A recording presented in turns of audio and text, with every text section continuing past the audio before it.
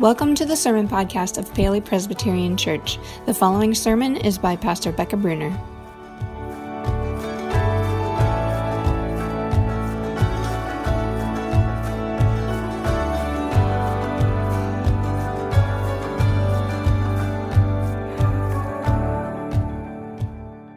A memory came to mind this last week that I had to verify with Dave. I was like, I remember this thing, did it actually happen? And it did. And he filled in the details. He helped me remember that it was back in around 2010. Dave came to me and he said, I want us to buy stock in Netflix. And honestly, I thought that was kind of dumb. I was like, why? And I don't pay attention to the stock market. I don't know anything about it, but it just kind of felt like, that looks fun. Let's buy stock in that fun movie thing. And I was like, what is that going to do? And add to that, it was 2010. And at that time, if you remember Netflix, what they used to do was send you DVDs in the mail, right? They'd mail you a DVD, you'd watch it, you'd send it back, then you'd get a new one, or you'd lose it, or your DVD player would eat it, as happened to us one time. But that was, in theory, how it was supposed to work. And they were trying to switch, to not be sending the physical DVDs in the mail, but to a streaming service, which nobody had really heard of before. So they were trying to make that switch. It wasn't going really well. And again, just kind of consumer trust in it wasn't there yet. And so their stock went from bad to worse. And so again, Dave's coming to me saying, I want to buy their stock. I think that'd be fun. And I was like, okay. But again, I don't know stuff, so sure, do it. Well, that was 2010. Netflix stock wasn't doing so great. Now, anyone want to hazard to guess how Netflix is doing in 2021? Like when everybody has spent the last year and a half just at home binge watching whatever they can find on Netflix, right? They're doing all right for themselves. So Dave was right, and he loves it when I say that. On that 2010 investment, we made a pretty decent return. And I thought about that this week. It came to mind because I was thinking about this reality, this truth about you and me, all of us. We are all investors. Regardless of whether or not we have any stock of any kind, we are all investors. We all take the resources that we have and we invest them in something, hoping that we'll get a good return. For instance, right? Anybody who owns a home or rents an apartment, if you pay money on a mortgage, you pay money for rent, you are investing in having shelter. You are investing on that shelter, providing you, returning to you comfort and safety from the elements outside. If you own a car, you've ever made a payment on a car, you're investing in transportation. The return you get is you get to take yourself to places you want to go. Dave and I, over the last 10 years, and we hope to be done with this someday, maybe, probably not, we have invested a lot of money in babysitters and daycares and nannies because we would really like the return of having some time to have a couple hours here and there of uninterrupted work. We all invest in something, is the point. We spend our most valuable resources, which, as we talked about last week, for most of us, that's our time and our money. We spend our resources, we invest them, hoping to get a return. So the question I want us to think about this morning is, what's our ROI, right? What's our return on investment? Or another way to put it would be, what is what you are giving to give back to you? Right? What is what you're giving to give back to you? In the portion of the Sermon on the Mount we're going to look at today, Jesus offers a pretty incredible investment strategy. According to Jesus, if we're willing to make the investment, we have the potential to reap a pretty incredible return. And here's what he has to say. He says, don't hoard treasure down here where it gets eaten by moths and corroded by rust, or worse, stolen by burglars. Stockpile treasure in heaven, where it's safe from moth and rust and burglars. It's obvious, isn't it? The place where your treasure is the place where you will most want to be and end up being. Your eyes are windows into your body. If you open your eyes wide in wonder and belief, your body fills up with light. If you live squinty-eyed in greed and distrust, your body is a musty cellar. If you pull the blinds on your windows, what a dark life you will have. You can't worship two gods at once. Loving one God, you'll end up hating the other. Adoration of one feeds contempt for the other. You can't worship God and money both. If you decide for God, living a life of God worship, it follows that you don't fuss about what's on the table at meal times or whether the clothes in your closet are in fashion. There is far more to your life than the food you put in your stomach, more to your outer appearance than the clothes you hang on your body. Look at the birds, free and unfettered, not tied down to a job description, careless in the care of God. And you count far more to him than birds. Has anyone, by fussing in front of the mirror, ever gotten taller by so much as an inch? All this time and money wasted on fashion, do you think it makes that much difference? And instead of looking at the fashions, walk out into the fields and look at the wildflowers. They never primp or shop, but have you ever seen color and design quite like it? The 10 best dressed men and women in the country look shabby alongside them. If God gives such attention to the appearance of wildflowers, most of which are never even seen, don't you think he'll attend to you, take care of you, or take pride in you, do his best for you? What I'm trying to do here is to get you to relax, to not be so preoccupied with getting so you can respond to God's giving. People who don't know God and the way he works fuss over those things, but you know both God and how he works. Steep your life in God reality, God initiative, God provisions. Don't worry about missing out. You'll find your everyday human concerns will be met. Give your entire attention to what God is doing right now. And don't get worked up over what may or may not happen tomorrow. God will help you deal with whatever hard things come up when the time comes. So right from the outset here, I want to just remind us, kind of level set here, that the Sermon on the Mount is directed toward disciples, toward men and women who have made the commitment to be followers of Jesus Christ. So what Jesus says here today, including the rest of the sermon, but what we're looking at today, what Jesus says, how we spend our treasure, what we do with our time and our money, this is for the disciples. So if you're here today and you're not sure, you have not yet made that commitment to be a follower of Jesus Christ, I want to say, first and foremost, we're so glad that you're here. But I want you to just listen to this with a little bit of a filter. To say, you know, what Jesus wants from you, way, way more than your money, is your heart. And so with everything that we're talking about today, just kind of reframe it a little bit and say, what would it look like, not to give my time, not to give my money, but what would it mean to give myself to Jesus? Because that's what he wants most of all. But for the rest of us, for those of us who already would consider ourselves to be followers of Jesus Christ, Jesus wants to talk to us. He wants to invite us to consider his investment plan and we're going to talk about that, about what Jesus is inviting us to invest in and the return we might expect to get from it. So we're going to talk about a few of those returns here in a second, and then we're going to get really practical today. I want to give us a really clear step forward, starting this next week, of the ways that we can put Jesus' invitation, his investment plan, into practice here at Paoli Presbyterian Church.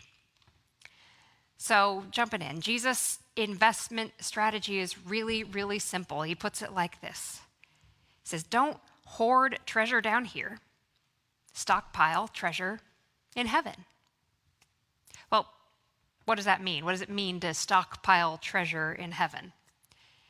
To me, simply put, Jesus is inviting us to invest our treasure, our time and our money, to invest our treasure in the places and people where we see God at work. The places and people where we see that God is alive. Those spaces and places in which we sense that heaven is touching down on earth. Invest, stockpile your treasure in heaven. If you do that, Jesus says, you're going to get a return. And as good as that 2010 investment in Netflix was, these returns are way, way better. And I just want to list a few of them. The first return on that kind of investment that Jesus offers, he says it's connection. It's relational connection, investing your time and your money in generously in the work of God and in the people of God. It just creates connection, deep and meaningful connection. Jesus says the place where your treasure is the place where you will most want to be, and you'll end up being. I might tweak it a little bit to say the people with whom your treasure is, where they are the ones you'll most want to be with, and you'll end up being. Giving, just generosity, it just creates this relational connection with the people around us.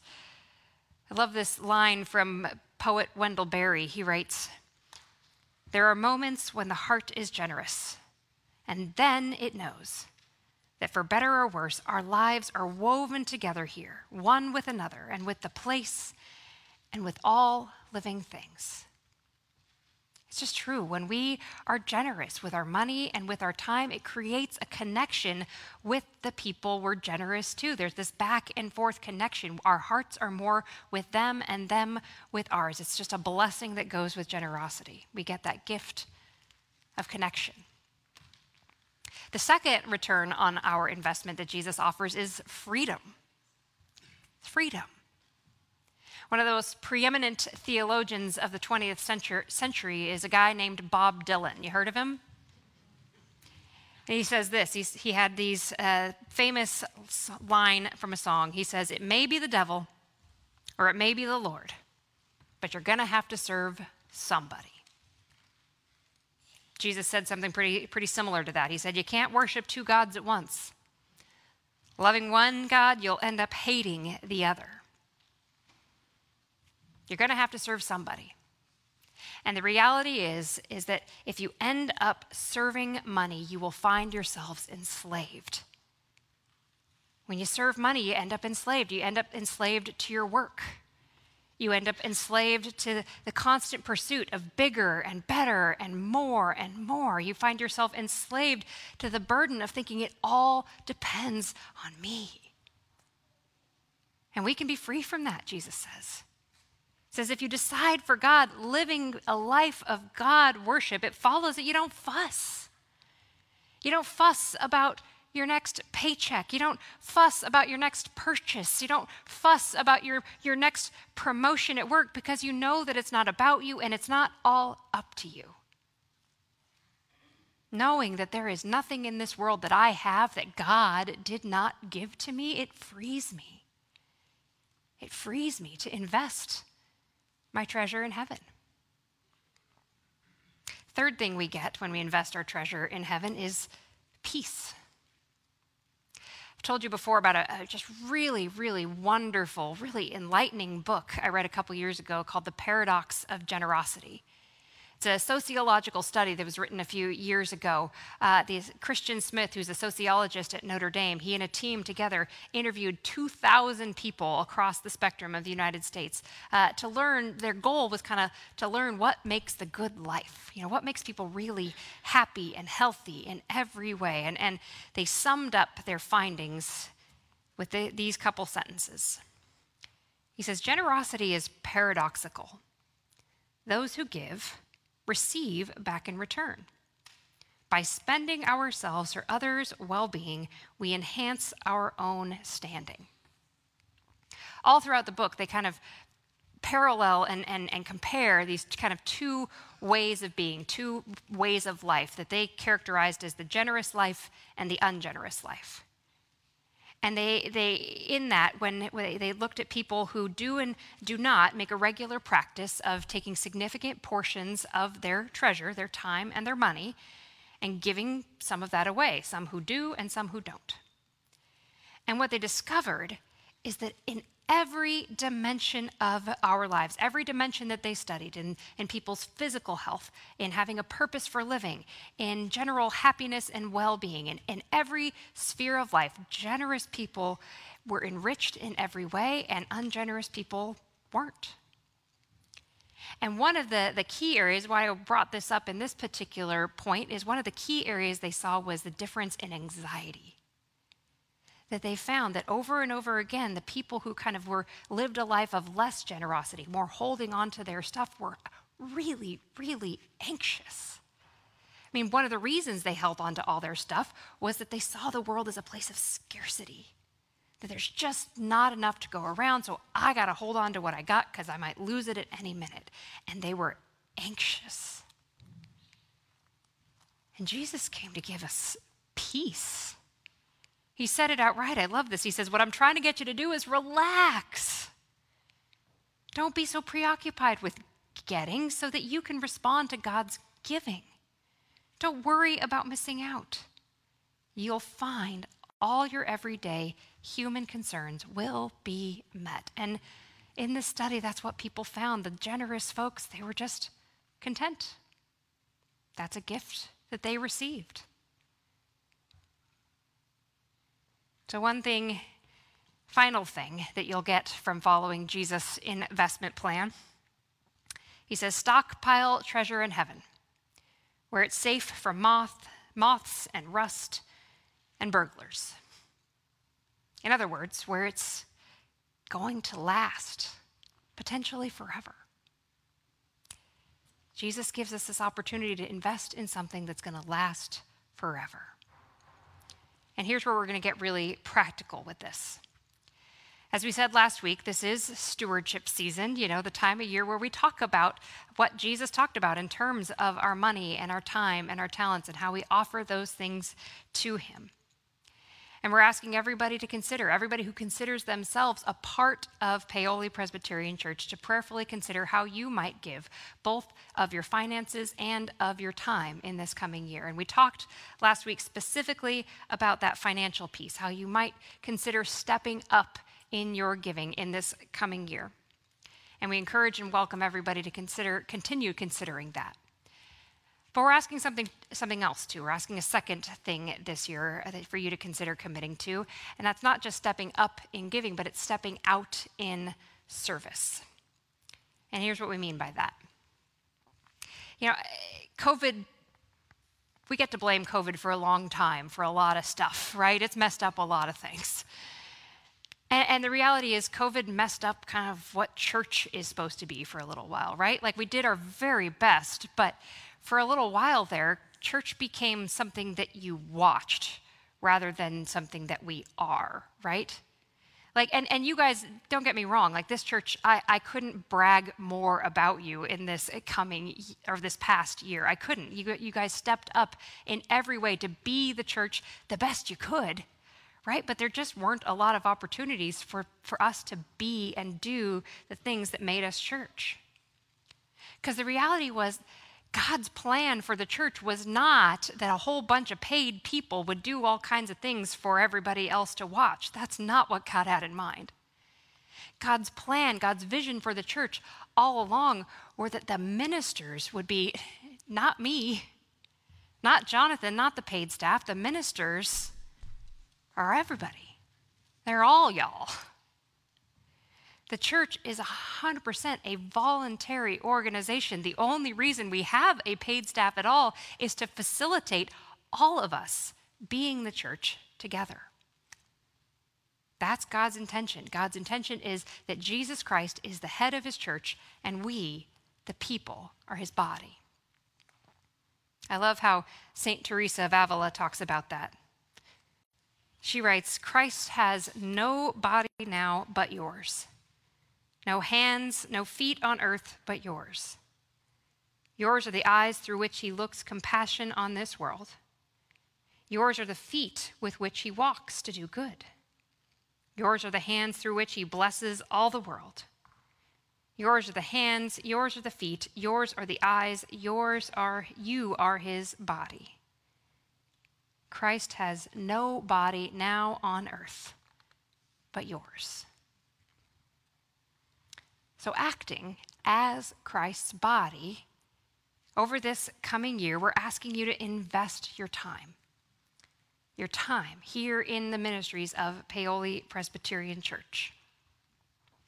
This last week, we sent out a letter. I don't know if it's hit your mailboxes yet. If it hasn't yet, it will soon. But in that letter, we included this estimate of giving card. We do that as a part of our stewardship campaign every year.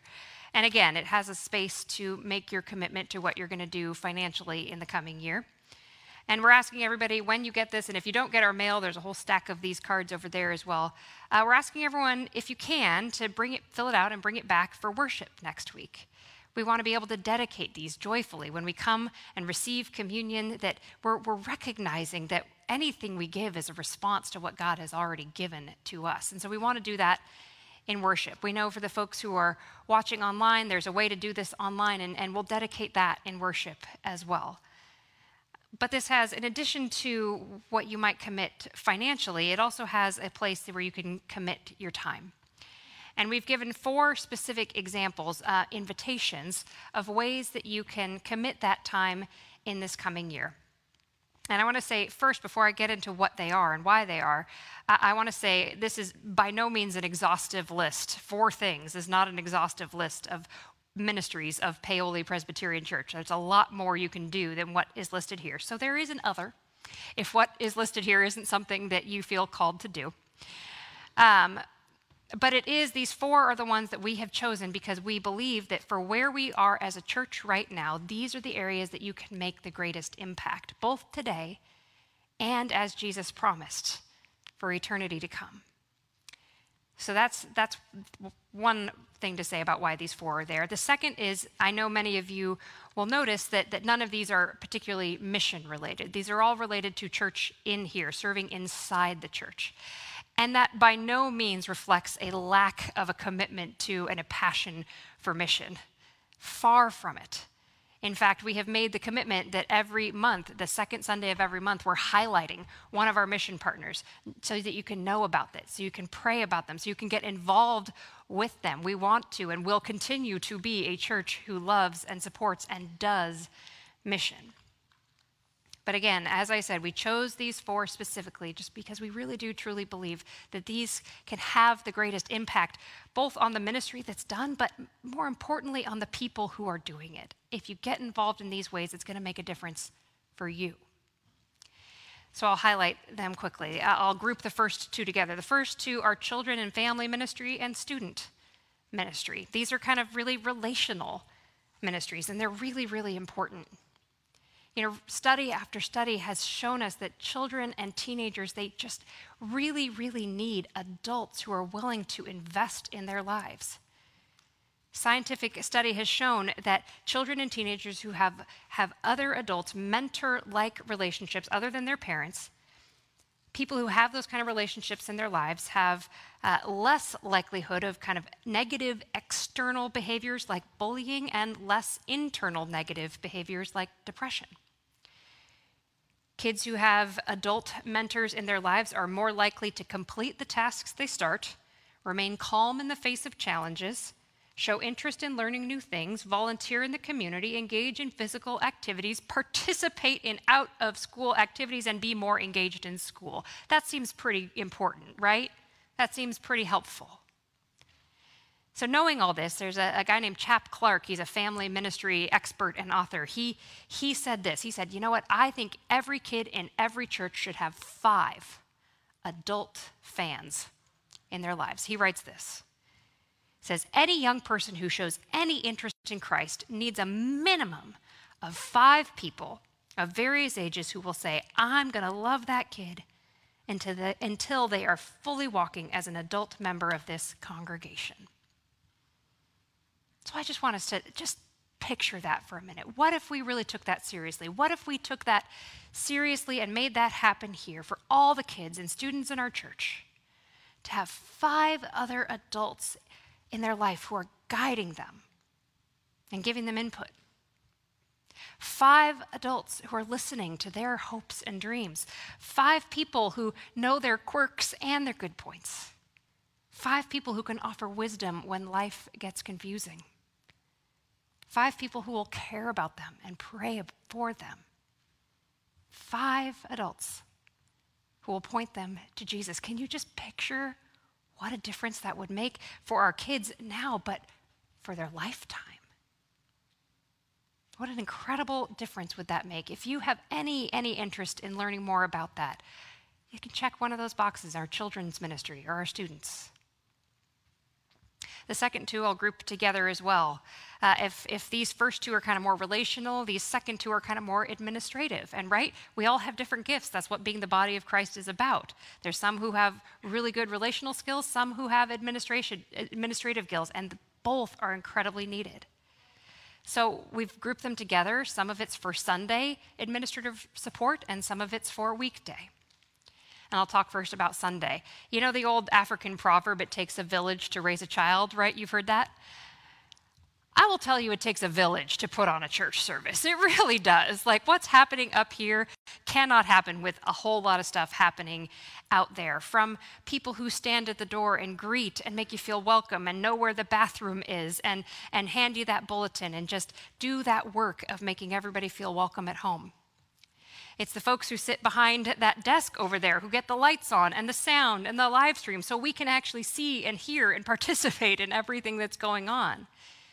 Lord willing, when COVID numbers drop a little bit, we can open that kitchen window and serve coffee and cookies and just give a reason to hang out. Because if there's food, you always hang out a little bit, right? And talk to each other. That's the goal, is that we're not just coming to worship, but to connect with each other. So there's a lot that goes into making these services happen, and we need help to do it. And you here today get some breaking news because that need is actually going to increase in the coming months. The session, after a lot of prayer and discussion and discernment, as we've come back after the fall and kind of figuring out how we do this whole thing and Forrester and COVID and all of that, we've decided we're making a slight change to our worship order. And this change, or our worship schedule, I should say. And this change is going to start with Advent. That's that last Sunday in November. We're going to change things up a little bit. We're going to have a 9 o'clock service in here. For Advent, that service is going to be a little more blended so we can integrate our traditions that we love of Christmas. But then starting in January, that's going to be a fully contemporary service. And then at 10:30, the same time, it's going to be a fully traditional service. There's a lot of reasons that we decided this together. One of which is just capacity. We know that a lot of people at Advent come back for worship, but we know there's a lot of people who, even the level that this room is filled right now, there's people who are uncomfortable with that. They need us to be able to spread out a little bit more. And so we want to give that opportunity for everybody to come who wants to. The other reason is just the gifts and talents that do exist here at our church. We want to be able to let them fully be celebrated and flourished for the way that they can be, both in the contemporary style and the traditional style. And we still want to be one church that people can say, you know, I go to either service. I love them all, and I love all the people at all of them. But it just gives us a chance to do that more excellently together. But all that to say, 2 services require to double the people to help make it happen. And so if you are going to be here Sunday morning anyway, if you feel like you can offer some gift of helping support the services happen, we would love that. The other piece is weekday support. Pretty much everything, again, everything that goes on that you see requires stuff happening in the background that you may never see. We are so blessed by the work that people give to, sending out mailings and receiving phone calls and emails and just being a part of what happens in the background during the week.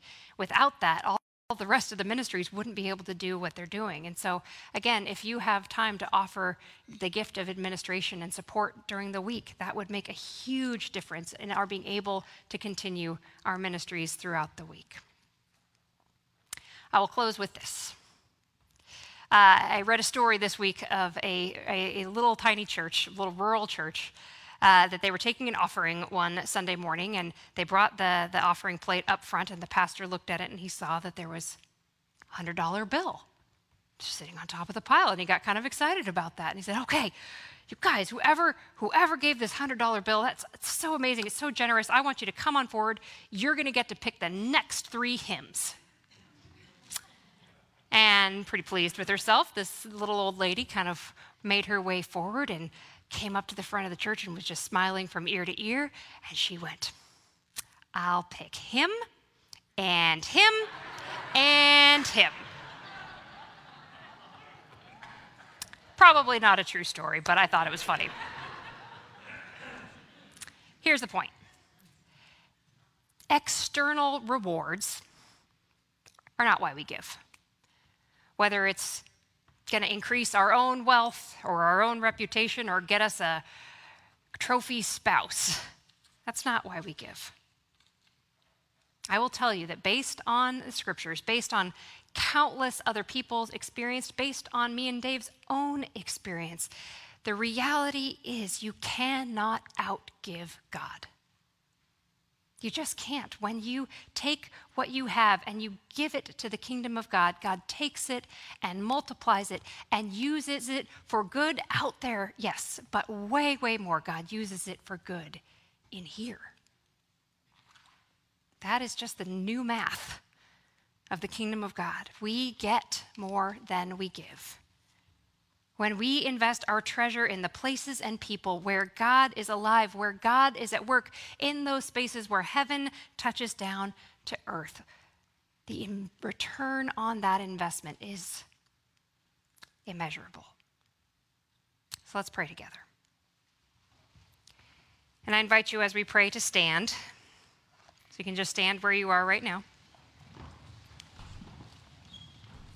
And as we pray, as we have done in the last several weeks, if you are comfortable doing so, I invite you to just open your hands before you as a posture both of surrender and receiving.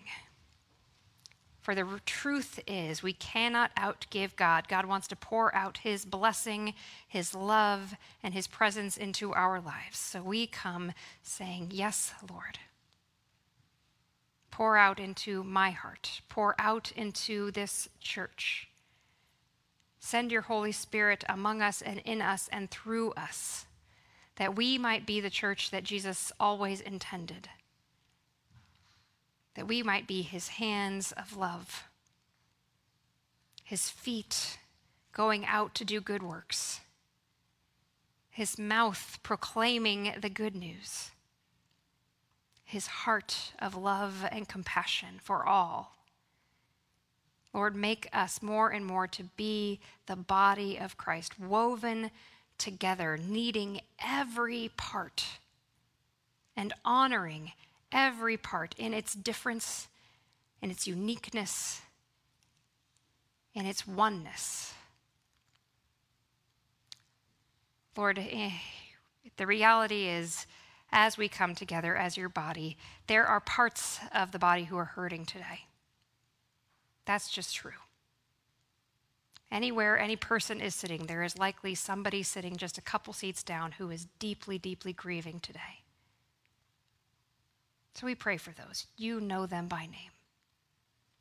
You know our anxious thoughts. You know our heart's heavy burdens. We pray for the ability to trust ourselves to you, to follow you step after step, even when the way seems dark.